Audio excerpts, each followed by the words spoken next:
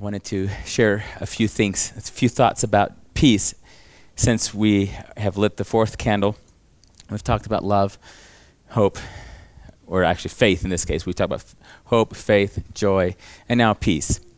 And one of the things, when I think about peace, I think of it in terms of a military term. And when I think of peace in terms of a military term, I can't help but remember the Peace for Our Time from Prime Minister Chamberlain back in 1938. And I bring this up because I think this is something good for us to consider when we're thinking about peace. You know, here comes Prime Minister Chamberlain. He's just been over to Germany. He's met with Hitler, and he has signed an agreement that there would be peace. And he comes home and he makes the announcement there will be peace for our time. Less than a year later, there was war.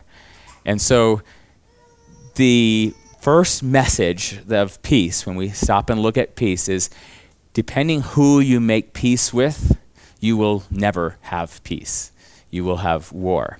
And so as we come to Christmas, when we think of Jesus in a manger, we're sometimes far removed, but there is an account that Jesus gives us, and he says, what man among you, if he hears that there is one coming, or what king, when he hears that there's one coming, and he says that the army is coming is twice as big as your army, what are you going to do? And he gives this as a picture between kings. But in reality, when you and I heard that the God of the universe was coming to be with us, Emmanuel, God with us, that was like that king coming from a far country. And what does the man do, the king do that only has the small army and he hears the big army is coming? He sends and asks for conditions of peace. And so in our instance, when we hear that the Son of God has come, and he has come here to be with us and is in our very midst, and we send and we say, what are the conditions of peace? And he says, everything. Complete and total surrender. And when we surrender to him, suddenly we have peace in a lot of other places. There are other forces in your life, in the world, that if you surrender to them, you will not have peace with God, you will not have peace with yourself, you will not have peace with anything. There are several kinds of peace that I want to talk about this morning. The first kind of peace is the external peace. This is what you think about if you're sitting out by the ocean and you watch the water coming in and the waves, or maybe you're up in a mountain lake scene, you're by a cabin, you can see the water, the moon reflecting on the water. Perhaps what you're seeing is, I don't know where you find your peace. I've seen this in the woods a lot of times. I've seen it in the mountains. I just love going to these places. It's an external peace. You might even find it in your house some days where everything is at peace everywhere, and it's just peaceful. And I love being able to sit and read when my house is at peace. Have a little music playing, have my book and my thoughts and everything. There's an external peace. So this is one kind of peace. A second kind of peace that we deal with is relational peace. And this is where when you can look around you and this people you see, you're like, I'm at peace with this one and this one and this one. I'm at peace with everyone that I know right now. And that's a beautiful kind of peace. And if you've ever not been at peace with your relationships, you know how very, very difficult that can be. And the third kind of peace that I want to talk about specifically is peace with our origins and our Creator. Or we might call it an internal peace. And when we talk about an internal peace, and we have peace with our Creator, with peace with God, it changes things dramatically for us. And so there's two verses that I wanted to look at briefly and discuss this, because what we're needing in our time is a bold peace. For instance, there are times when you can sit in an externally peaceful place where everything is beautiful and calm and peaceful around you, but inside there is no peace. The heart is raging, the emotions are raging, and you have no peace. If you look at Luke 2:14, it's just one verse, very familiar to us. I've written it on Christmas cards since the 90s. I guess that was as soon as I was making Christmas cards. I have worked, I've seen this verse, I've heard it. It's an awesome moment. I will read from verse, so Luke chapter 2, verse 13 says, "Suddenly there was with the angel a multitude of the heavenly hosts, praising God and saying, 'Glory to God in the highest, and on earth peace, goodwill toward men.'" And Robert and Stacy were just sharing a piece of this, and what continued in the account, as Stacy and Robert continued, you get to the part where Stacy was down on her knees saying, "In Ramah was heard a voice of weeping." And so if I am a shepherd that lives in this area and I hear the angel of the Lord come to me and say, "Peace on earth," and then a short while later I am hearing the voice of Ramah weeping for her children when the wives and the mothers in our community are bereaved and we are bereaved, it's a sad thing when you lose one infant. If you think about losing many of the babies, many of the infants, it's a very, very sad thing. And I would ask a question, if I was that shepherd in that position and I had heard the voice of the angel speaking peace, and now I was in this situation, I would ask one question: where is the promised peace? Is this glory to God? Is this peace? And so when we come to Christmas, we collide head on these two things: the brokenness and the wickedness of the world and the promises of God come together, and there is a collision. And so what happens next really determines how we live our lives. For instance, if I come and I look at the origins of what the scripture says about me, and it says that God created me and he created the world and this is his plan, but I don't continue on and I hear the conditions of peace are to completely surrender to Christ, I say, but do you see what he did?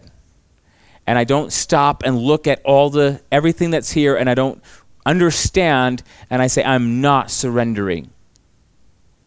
And for the rest of my life, that leaves me on the run from the hound of heaven, where I'm trying to go find or make peace on my own.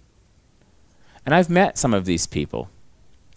I remember either last year or the year before, I was skiing and I met one up on the top of the lodge, and we started talking, and just the way he talked about God and the way he talked about when he looked at it, it reminded me of that quote where it says that Christianity is not found tried and found wanting, but Christianity is found difficult and left untried. And that was because the difficult part is that I'm being asked, when I'm standing here with my small army and I have all of my assets and all of my strength, and here comes the king, and he comes and he's overwhelming and powerful and bigger than I am, and he's coming, and I say, what are the conditions of peace? And he says, total surrender. And at that moment, I don't understand what is total surrender. I don't understand the love of God, perhaps. I don't understand the vast wisdom of the Creator. I don't understand the resources that God has put in place for me to experience Emmanuel and God with us. And so if I don't get that part, then I'm left on the run, running from the Creator of the universe, and I have no peace. I can be in some of the most peaceful places in the world and have no peace. If you go back and look at some of the battlefields throughout the years, and you just visit battlefields, you get there and you kind of expect, if you've read the account of the battle, you kind of expect to still hear the booming of the cannons and just the horrible noise of war. And you get there and it's beautiful and it's peaceful and the wind is waving the grass and you hear birds in the treetops. And it doesn't seem like a battlefield. And that was the way it was right before the battle was fought. And so there are people who are constantly looking, and I am in this boat at times where I'm always looking, can you get me that peaceful spot? Can you get me that one spot where it's peaceful? Can you just have the children be quiet and let them play non-destructively, and I will read my book? Can I have that? And I'm just looking for that outward peace. And then there is this second piece. If you're in a family and you have that relational peace with people, you can be in a room full of people where things are noisy and loud, but you're at peace with everyone that's in there. and there's peace in the house. And if you've ever been in a house when there wasn't peace, and you look over this way, and you're like, oh, don't want to think about that problem. And you look over there, oh, I don't want to think about that problem. And oh no, and you have these relational issues, unresolved conflict in your life, you know that is not peace. And so for many times when we discuss Thanksgiving, if you hear, or Christmas or the holidays, and you start hearing people going, I've got to go to so-and-so's house, or and what you're hearing is, there is not peace in my relationship. I have unresolved conflict. I have something I haven't dealt with here. And so on a purely relational level, we're not dealing, neither one of us in a relationship are Jesus, and so there isn't one that's a pillar of truth and righteousness, and the other one is total wickedness. It's usually there's some misunderstanding, there's some misconception, there's been some miscommunication, there's been some betrayal, there's been just some, and so there is something that needs to happen from both sides. And so when we want to have peace in our relationships, if we want that kind of peace, there is something important that we learn from that moment with Chamberlain, and that is you have to speak the truth. You have to be honest with each other. And so sometimes you will be the only honest one in the relationship. You will go and you will say, listen, this is, I know we're having this issue. I want to talk about it. And sometimes, and I've experienced this, I've been this person where I'm like, no, there's nothing wrong with our relationship. We're fine. We're just fine. Let's not talk. Okay. Because I don't want to talk. I don't want to hear what the problem is. I don't want to invest the time or think. And so it's necessary to be willing to walk into the pain sometimes and say, what's really going on here? But what is really amazing to me is whether the outside things are good, whether relationships are good, there's something that happens when we come to Christ that can deal with all of the other things. And so the idea of peace at all costs only works with peace with our Creator. If you look at a human relationship and you say peace at all costs, you can literally die of ulcers and not have peace with that person. You can spend your whole life trying to bridge the gap and reach out to that person, and if they don't respond to you, you don't have peace. You can't have peace. And so relationally, we are given this much, and that's all we've got. And they're given this much. And unless these two come together, we can't make peace. There are times if you go traveling and you go to different places, there's only so far that you can say peace at all costs. For instance, if I insist that I must always have a fire crackling in my fireplace, and I must always have, I don't even have a fireplace. If I must always have the fire in my fireplace and my books, and this is my peace spot, and I'm going to spend every day with at least 8 or 10 hours just at peace. Well, pretty soon I will be evicted. I'll lose everything because if somebody has to pay for this peace of mine that I'm looking for.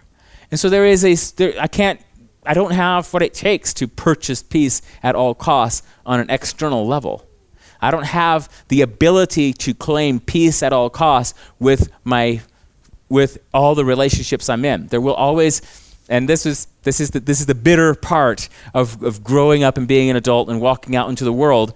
I think specifically it was when Pastor Michael Catt came to Sherwood Baptist Church, and he came in, and one of the elders of the church came to him and said, Michael, I just wanted you to know that there's, hundreds of people here that love you and support you, and then there's, several dozen that really don't care about you at all, and then there's about a handful that just hate your guts. And Michael's like, well, what am I supposed to do? Nothing. Well, then why are you telling me? You just need to know that they're here. There's some here that just hate your guts, and there's nothing you can do about it. And he was like, well, then, and he said, and the elder was basically saying, if you try to please those who hate your guts, you will not love God or yourself or the people who love you. You'll be so distracted. So it's better to just be aware that there are some people that you can never please and move on. There is that handful. And so peace at all costs doesn't necessarily work in your relationship. I'm going to encourage you to take some time. I love taking the time and doing inventory like this. is scary for me personally, because I know that if I look at Raymond, for instance, I'm saying, okay, let me see. In Raymond and my relationship, is there anything that I have done on purpose to hurt him or have not ever tried to make right? And I start going back over time. I'm like, the problem that I run, if I do that, is I'm planning, if I run into something, I'm going to go talk to him about it. And I know that. And so there's some people I don't want to look at. So I'm like, I don't want to consider, because maybe there's something there. But there's a great peace when I say, well, I really want to. And so I take the moment and I swallow hard and I look at the person and I say, is there anything between me and this person that's on my side? Is there anything that I've been given a tool for? And there have been times when I've gone to that person that I was convinced was just one of those people that hated my guts, and I've gone to them and said, I'm really sorry about this. And in my mind, it felt like here was this huge iceberg of their offense toward me, and I come and I pick up like one small little snowflake, and I'm like, I'm really sorry for this little part. But you know what happened when I was sorry for my little part, when I really took the time to say, I'm sorry about this? When I did that, it opened up grace into our relationship. So it wasn't overnight, but there was a thawing. And now, years later, I'm like, well, actually, they don't hate my guts. We kind of we get along. We like each other, more or less. We're not best buds, but they don't hate me. But I would never have known that if I hadn't taken the time to say, is there one little piece on my side? However, the transcending peace that we need in order to do any of this is what we find in John chapter 14. When Jesus is speaking and he's about to head out, he gives these instructions, and I really think we would do well to take them as instructions and not just as nice words, but as actual instructions of what he's telling us, what he's expecting, what we should expect, what will be happening next. So in John 14:27, so this talk is happening after the Last Supper, after he's washed their feet. Judas has gone out, and now they're walking, and they're headed on their way up to the garden. And Jesus is speaking many things. One of the things he says in verse 25, these things I have spoken to you while being present with you, but the Helper, the Holy Spirit, whom the Father will send in my name, he will teach you all things and bring to your remembrance all things that I said to you. Verse 27, peace I leave with you, my peace I give to you, not as the world gives do I give to you. Let not your heart be troubled, neither let it be afraid. So I think about this, not as the world gives. And so, you look at, well, how does the world give peace? Well, if you think purely in a natural sense, one of the things I really appreciate about Denver and this whole area here is, there's all these housing developments, but then there's a park. And then there's housing developments, and there's a park. And so there's an attempt being made to keep peaceful spots of creation all throughout the area. And that's awesome. And there is a certain amount of peace to be found. I love being able to physically get out there and walk. So the world is trying to give me peace, right? It's trying to give me a spot. Another way that the world gives peace is it says, well, if we can make this agreement, then we can just have peace. And so I think of someone like Hitler saying, well, why don't we just make peace?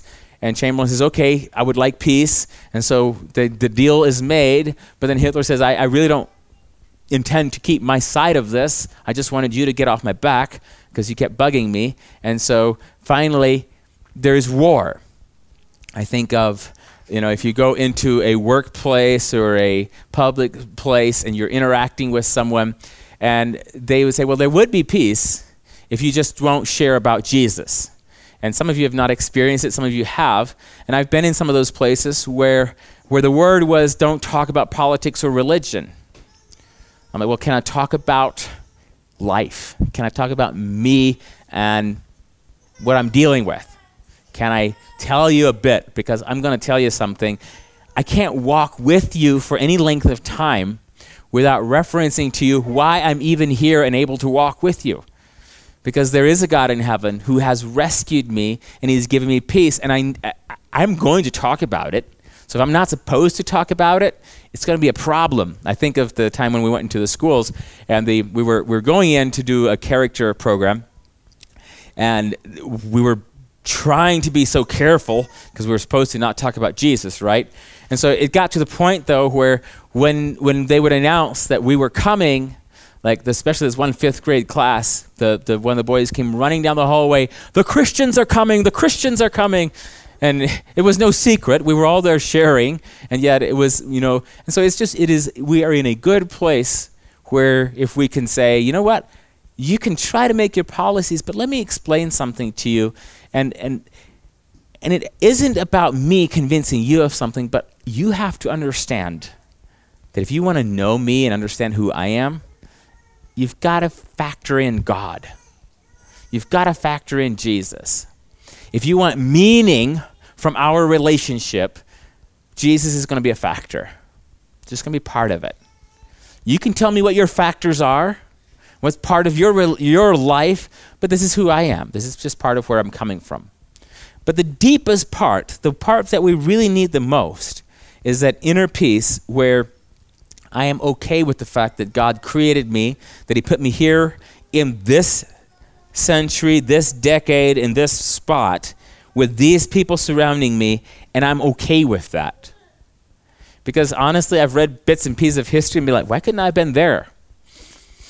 I had a friend who wanted it so much that he had his own farm and he was trying to do some of the horse farming and things like they did back in the Civil War era, and he was convinced he should be in the Civil War era.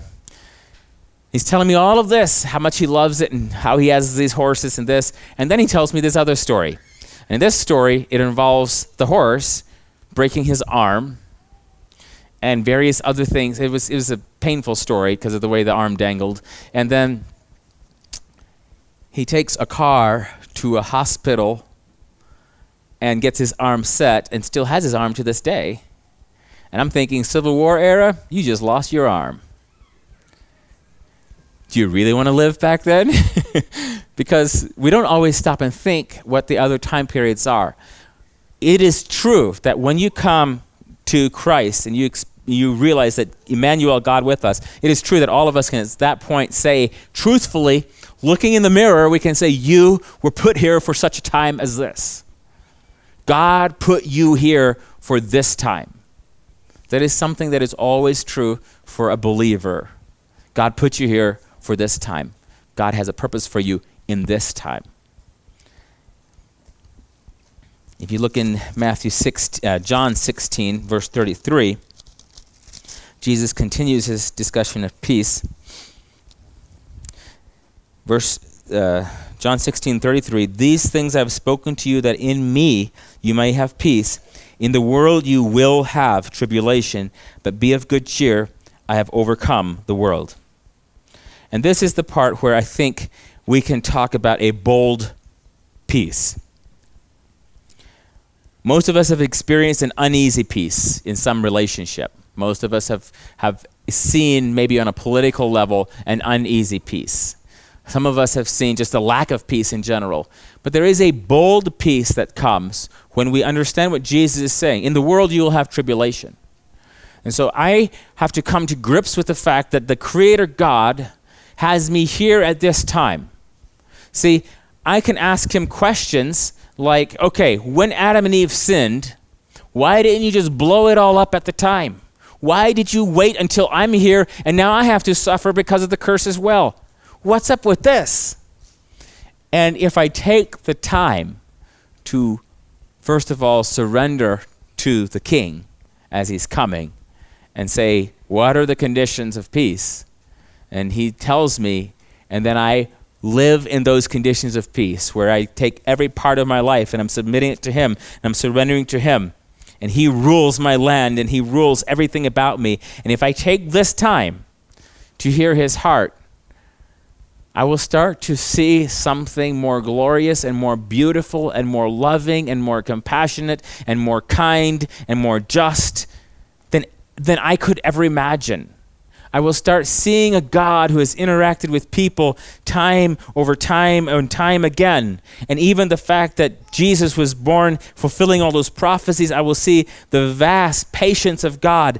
And I will understand that he really does love me, not just me, but all people. He's been reaching out to all people, calling people to himself, and I will see something bigger than myself, and I will say, you know something, I really don't care what all the other people are saying. I don't care what my heart was saying. I don't care how lazy I am, and I just want to have external peace. The thing that I'm willing for all costs, the peace that I want at all costs, is peace with this Creator God who loved the world so much that he gave his son. That's the God that I want to be at peace with. And then, as Jesus said, these things I've spoken to you, that in me you may have peace. In the world you will have tribulation, but be of good cheer. I've overcome the world.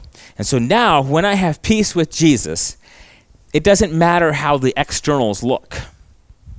I can suddenly be one of those people who, as I am going into war, going into the battle, and as we're in the middle of it and I'm being shot at, I can be laughing with joy and have peace in my heart, because even though there is no peace here, there is peace here in my heart with Jesus, with the Creator God.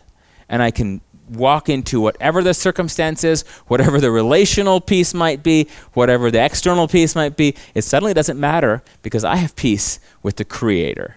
And so when I think of Emmanuel, God with us, and I'm looking forward to Christmas Eve when we can light this final candle, when I am there and I get to see Jesus, and I walk from my office maybe where I've just prayed and read the Word of God and found a little bit of peace, right? But then I can walk into the kitchen where my children are and I can have peace with them because there is peace inside me. I can walk out the door and interact with my neighbors. I can interact with other people at work, and always going with me is this peace that is from Jesus.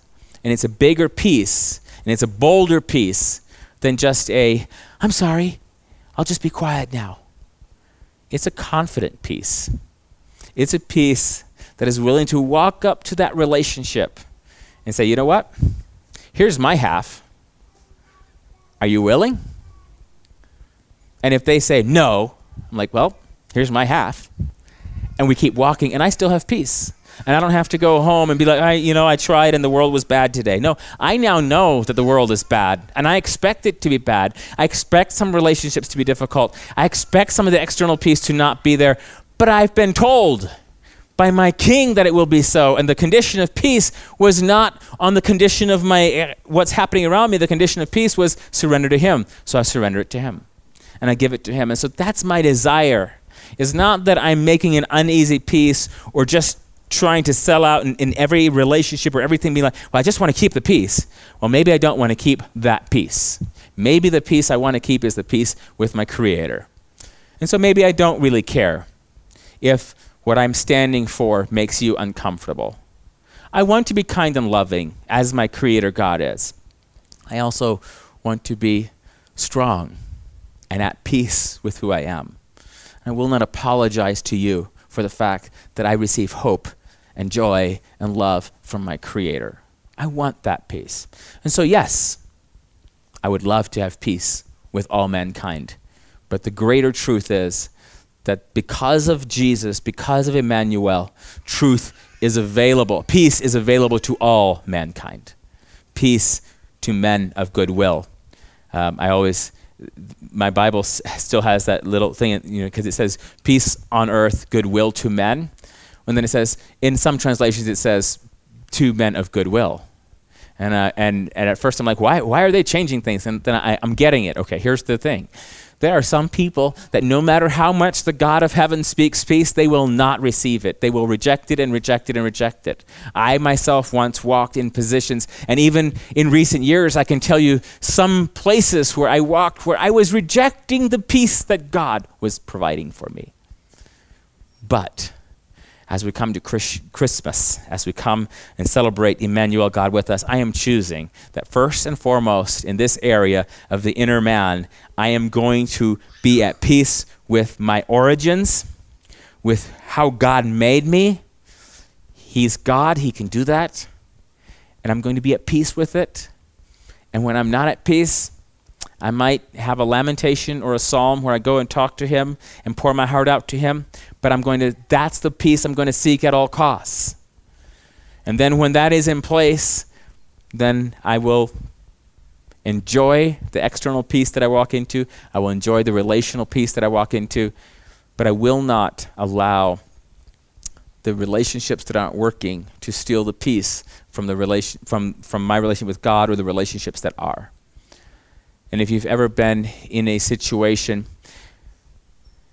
where where there might be one relationship in a family that it's not functioning right, and pretty soon you have to say to each other, listen, it doesn't really matter what they are doing. We need to be able to enjoy each other's presence and to love each other. If all we ever do is come together and talk about how this is fallen apart, then nobody is benefiting from our relationship. We can't do that. And so yes, we know that this relationship is not functioning. And yes, that's sad. And yes, we're praying. And yes, we're willing to do our part. But we also have these relationships. So as you go into Christmas, look inside, see, are you okay with the way God made you? Are you okay with the fact that he put you here and now in this place? Are you okay with the family he's put around you? Thank him for all of those things. Be at peace. Surrender all of that to him. He is the King of peace. In the world you will have tribulation, but be of good cheer. I have overcome the world. Christ has overcome the world, even in the fact of him being born according to the prophecy. I think that's a miracle. When I think of the fact, one time in a deliverance situation, I heard a very demonic voice, not belonging to the person that was being operated, quoting scripture at us from a demonic perspective. Okay, so here's the thing. If a demonic voice can quote scripture, what was keeping them from understanding the full prophecy? But they played right into it, even down to the voice was heard in Ramah, Rachel weeping for her children. The enemy just played right into it. And so when you look at the whole story, the enemy, while trying so hard to stop Jesus, just fulfilled the very words of God over and over and over again.